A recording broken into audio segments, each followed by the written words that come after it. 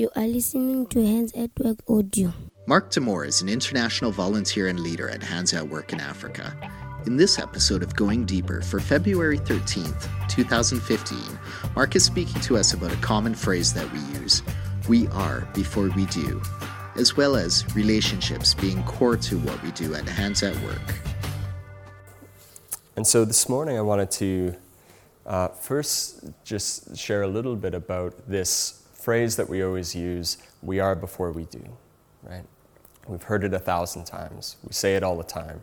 We joke about it when we ask somebody to do us a favor. Hey, we are before we do. You know, we should be kind. Are you kind? Okay, you would do that. All right, great. We say it so often sometimes that it loses its meaning, I think, or at least we have the risk that it loses its meaning. And so I just wanted to reflect on that. It's important to think of both of these things as linked, right? The we are and the we do, these things are intimately connected with one another. One influences the other. Who we are is reflected in what we do. In what we do and the choices we make has an impact on who we are. And so when we say we are before we do, it's about emphasizing we are. It's about saying that this is the important part. This is the sharp end of the spear. But it's not to discount the what we do part of it. It's not to lessen that or say that that's not important. It is important. But it's acknowledging the, I guess, preeminence of that we are piece. But we don't separate them, and we can't separate them. And so this question of who are we? Who am I? This is a question that defines us as people, right? I think particularly as younger people, I still all the time throw up my hands and think, who am I? What am I doing here? What is my life? What am I doing with this life? It's a question that we all, I think, ask ourselves, whether out loud, at least in our hearts. I think we constantly ask. I don't know, maybe we can ask Omi at the end. Is it a question that we always wrestle with? But it's a question that I've always wrestled with, certainly. Who am I? And the question of who am I, and then, of course, who are we as hands? And so it's not an easy question to answer. But from a Christian perspective, we have a few key things that help define this question for us. These things don't give us a final answer for us. They don't make the wrestling stop. They don't figure it all out for us. But they point us in a certain direction. And I think they point us in the right direction. They help to orient ourselves. And so the overarching truth of our lives, whether we like it or not, we are beloved children of God, created in His image. That's the thing that defines us. It's hidden in a lot of ways, but that's the thing that defines us. Now, this may sound warm and fuzzy, and again, we've heard this so many times that it starts to lose its meaning as well. You're beloved. Yes, I know I'm beloved, but you're created in the image of God. Well, yeah, but what does that mean? It's easy to lessen the truth of that. Every day, I think we feel the pressures that lessen the truth of that. In the Bible studies that we're going through right now in small group, this is where we start as well, right? We're created in the image of God. I hope we're having good conversations about it. I know I've really appreciated the conversations we've been able to have around this. Because we're loved, because we're created in God's image, we're also given a unique role in creation. We're not the same as the cows of the field or the gophers. We're unique. We're called to participate in this creation. We have a job given to us in the beginning. We name things. We articulate things. We give shape and help God as He created everything out of chaos. He leaves it here and says, now you come into this. And you start to define. There's no names here. It's chaos. Name it. Articulate it. And that's a symbol, right? It's Him asking us to be a part of this creation. But we live currently in a hostile environment, don't we? It wasn't meant to be like this. We were first in the garden. We hear how Adam and Eve would walk with God in the garden. And I have to think that it was easier for them at that time to see themselves as beloved and in the image of God. He was right there. I think maybe there was no mirrors. I didn't think about that. Maybe they didn't know. But I have to think that it was a little bit easier. But even in this context of it knowing exactly who they were in God, of walking alongside God, doubt crept in. Does this God really have my best interest in mind? Does this God trust me? What is God trying to hide? Why does he get to decide whether I eat this fruit from this particular tree? Can I trust God? If I don't understand him completely, can I trust him? And so Adam and Eve decide that they probably know better than God what is good for them, and they decide to go another way than what God had asked them to. And so in this, we are, of course, all Adam and Eve, right? We've all walked that path. So although God invited us to participate as stewards of his creation, to enjoy each other, and above all, enjoy God, we wanted to do things in our own terms, or on our own terms. And our terms boil down to this. God, I see that you are at the center, but I would prefer to be at the center. And so I'm going to live that way. Let's try that. God, why don't I try taking a hold of this situation? You go there. So our self-centeredness, our self-obsession, our misunderstanding of who God was and who we are broke down our relationship with God, right? We were immature. And the thing that I've been reflecting on this week is this happened, this story of Adam and Eve, this happened when they were so close, right? And so for us, I think I see a warning in that. It's when I feel close to God that I can so often not see where I'm actually slipping in there as in the central role. So it's not just, draw close to God and he'll be at the center. No, we have to always be attentive to when it is that God isn't at the center. So although we always had some limitations from the very beginning, we had that tree we couldn't eat from. At this point in the story, with the fall, with Adam and Eve taking and sinning against God, our limitations increase and become more dire. We experience the world around us as against us, right? We're thrown out of the garden and said, now we have to toil. We're not going to be given things. We now have to fight for our survival. We experience others, even our brothers, as against us, right? We see in the story of Cain and Abel, jealousy fueling this competition between them. And where does that lead? The ultimate division, death, right? And we can even start to feel in this context that God himself is against us. God, where are you? God, if you were the God who loved us, it wouldn't be like this. It would be different.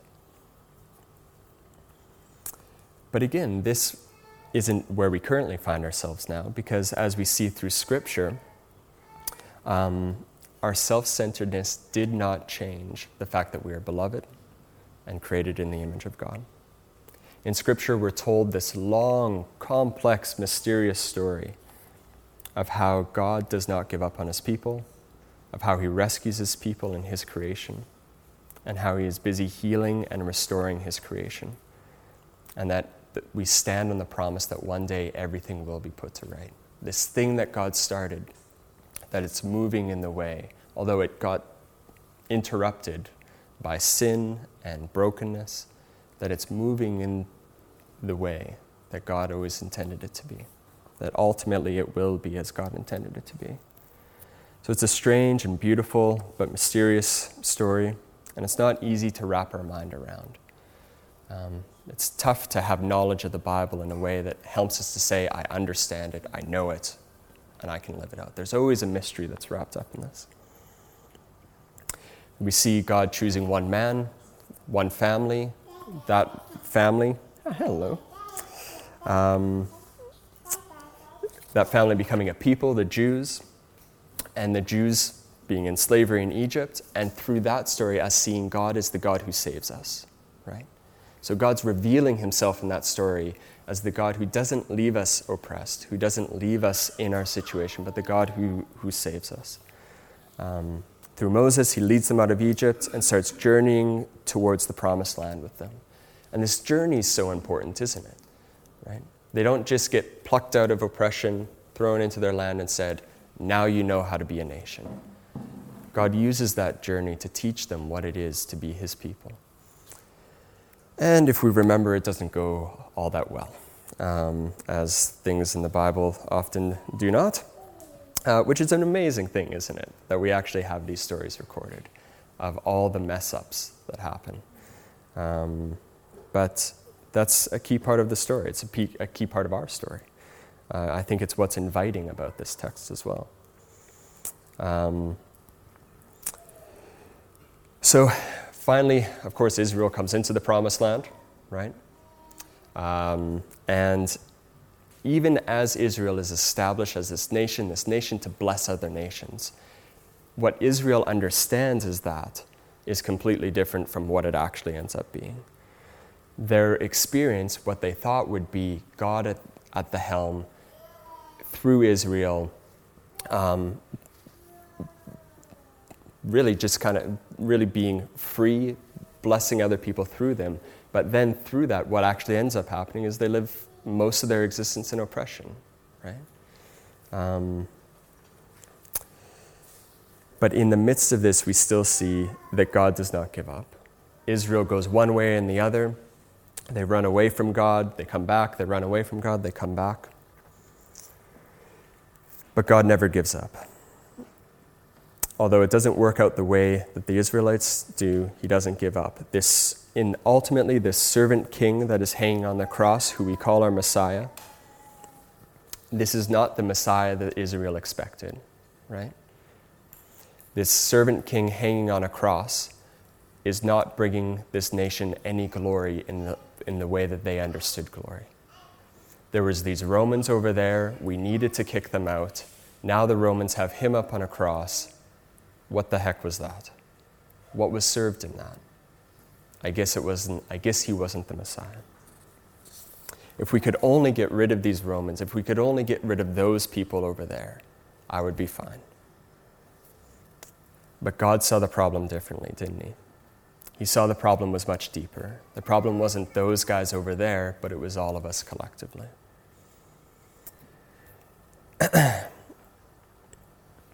Although we are beloved children of God, created in his image, we are scarred, we are distorted, and we are perverted by sin, and that no effort of our own would save us. We can get rid of the guys over there. Our condition would remain the same. And so that's a radical change in the story that Israel thought that they were a part of, right? But it was a change that spoke to something that was actually healing. And so, why am I saying all of this? Starting off with who we are, and then moving through a pretty shoddy rendition of the story from creation through to Christ. I missed out a lot of important bits, I'm sure you're thinking. And I certainly did, but I invite you to go read about it. But I couldn't think of any other place to begin except the beginning when we talk about who we are. We have to understand where we're situated in this bigger story. My story is not defined by the situation that I was born into. It's not defined by the skill set that I have. It's not defined by my weaknesses or by the things that I can't do. It's not defined by what my aunt and uncle or by what Kat or Byron or Jackie, it's not defined by what they think of me. It's defined by this story. It's defined by this God. And there's so much that distracts me away from that.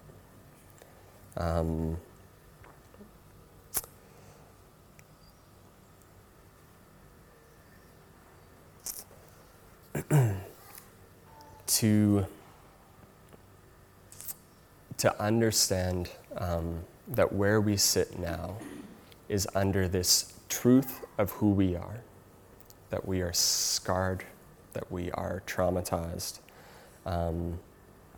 that we are just marked by sin. We just can't do it right. The effort that we put in, we cannot purify ourselves. We cannot purify others. That's the truth. We're going to muck this thing up. But together with that is the mercy of God. And the mercy that in the midst of being not just messed up, but messing things up, that we are created, loved, called, saved, and in the process of being redeemed by God. And that can be incredibly comforting, but it doesn't make things any easier necessarily. We still have this place of responsibility in this creation. God, if Christ is a symbol of anything, it's that God isn't snapping his fingers and making it all better for us. But he's inviting us into the process, into his work of what he's doing. So although a time is coming where there will be no tears, a time when God is putting everything to right, we are not there yet. We will face challenges. We are a part of the body of Christ. We know that it didn't end on the cross, that there is a resurrection, and that we today form that body of Christ. We are called together and not just as individuals. We are called to this together. Our relationships with one another are the thing that will define how we witness to the world. We see that in Scripture. The way that you love one another, that's how they'll know me. Each of us is unique. Being together doesn't mean that we sacrifice who we uniquely are called to be in Christ. Each of us has a unique calling. But it's the harmony of all of these different uniquenesses that God is asking us to work within. Or that's the way that he calls us to work in. But there are many things that disharmonize that. There's disharmony amongst us, and we see it in the world, don't we? We see it in our own churches, maybe particularly in our own churches. But we would be foolish and naive if we thought that there isn't disharmony amongst us as well. There's many obstacles that we've purposefully put in our place to make sure that there's not a false harmony, right? We've gathered people from lots of different walks of life. We've gathered people with lots of different understandings of what Scripture and God and salvation and justification and all these theological things. Lots of us have different opinions of that, on what church should be or shouldn't be. We've gathered different cultures. We have lots of different worldviews and different thoughts of what life should be like. We have different ages and different generations coming together in this. And so there's lots of reasons why there may be disharmony amongst us. But in the midst of that, we're called to find harmony. We're called to live in harmony. For these uniqueness, for these different points of view, to work together in a way, through the guidance of the Spirit, to create a community that witnesses to the God who is calling, who is inviting, who's healing, who's redeeming. So like I said, there's lots of stuff that creates disharmony. We've already said that we're traumatized, we're hurt. We have insecurities. But I want to suggest this morning also that something that marks, I think, us as humanity, certainly us as a church, and I think us as a community as well. But the way that competitiveness between us creates disharmony in a way that makes it very difficult to reharmonize. I don't know if that's even a word. But this competitiveness that drives so many of us. For me, growing up, this is the thing that marked me, right? Life was a competition. You grow in a way in order to succeed. And there are others out there who, if you don't fight hard enough, they're going to take your spot. And that is something that's so deeply ingrained in me, in my head, in my heart, that I find it tough to understand a reality different from that one.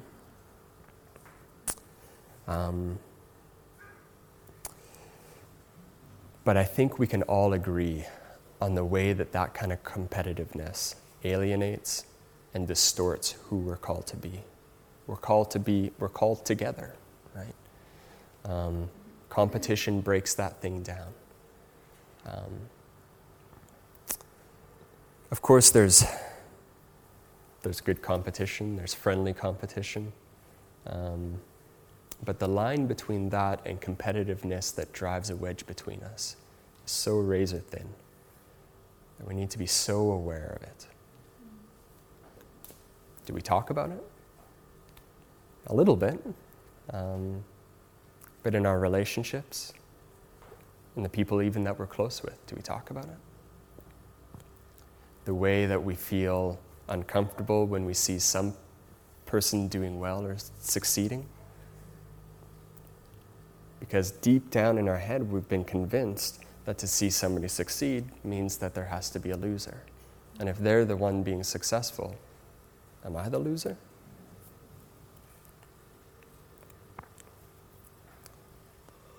I guess in the midst of that, to remember that this is the God who actually isn't asking us to be successful in any way that we typically gauge as successful.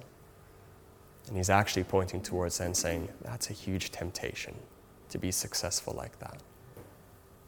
Don't be convinced by that success. What is success? Witness to me. Show me to others. When I was back home, they were going through, at the church that I go to, they were going through a series on Moses. And so they were at nearly the end of the story where, of course, Israel's out. They're at Mount Sinai, so after a long journey, they're finally there. Moses has been away for a while, and the people get restless. And they say, let's build a calf.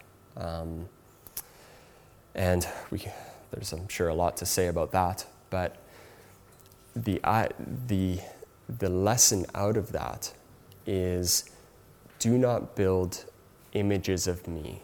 I've placed my image in you. And I cannot get that out of my mind. I cannot get out of my mind a quote that my pastor spoke about, which was, given that reality, given that truth, we are created in God's image. Don't make other images, because when you meet with one another, you're looking at my image. I'm there, I'm present. I'm reminding you that I'm present by making you like me. He quoted somebody to say, when we're sitting there with the meanest, most vile, terrible human being we can think of, we are still closer to God than we are when we sit on the beach and watch the sun rise or set, or we look over the vista. It's the beach, it's the vistas. That's easy to think of God there, because it's a God that doesn't challenge us. We want that to be God. The God who challenges me is the God who looks back at me, the God who makes me feel a bit insecure, or the image of God, I should say, who makes me a bit insecure. And so this competitiveness that surrounds us, I guess that awareness of the fact that I am competitive, it's something that marks me. It's something to be aware of. But also to understand the way that I feel competed against. I can create the reality of, even if it's not meant as something happening either to me or something happening over there, I feel in competition with that. It might not be that person probably didn't even think that they were competing, but I felt it as competition. So that's another thing I need to be aware of. How am I wrestling with that? And I guess then on the other side, when I'm not meaning to be competitive, to understand that it can actually be received as being competitive. How do we deal with that? That's something that sits at the center of our community, and we need to talk about it. I don't come with the answer for what that looks like exactly. I more so bring my challenge. Maybe this is why I was nervous about speaking today. I feel exposed. But perhaps something that points us towards a way of working through this, a way of discussing this. And it comes down to the three things that I know I've stood here and said many times. I know lots of us have said it. We all know it, right? The way that prayer, reading of Scripture together, praying together, and worship, the way these things provide for us a framework in which we're able to place God at the center and let go of those things that we hold on to and that we're afraid to let go of because of the insecurities that we have, because of the competitiveness that we feel around us, real or imagined. It helps make real the victory that God has won. The thing that we are trying to achieve in being competitive, that place of peace or satisfaction that we're trying to win through competition, that thing has already been won. It's already settled. God has won that. The real competition that matters, God has won it.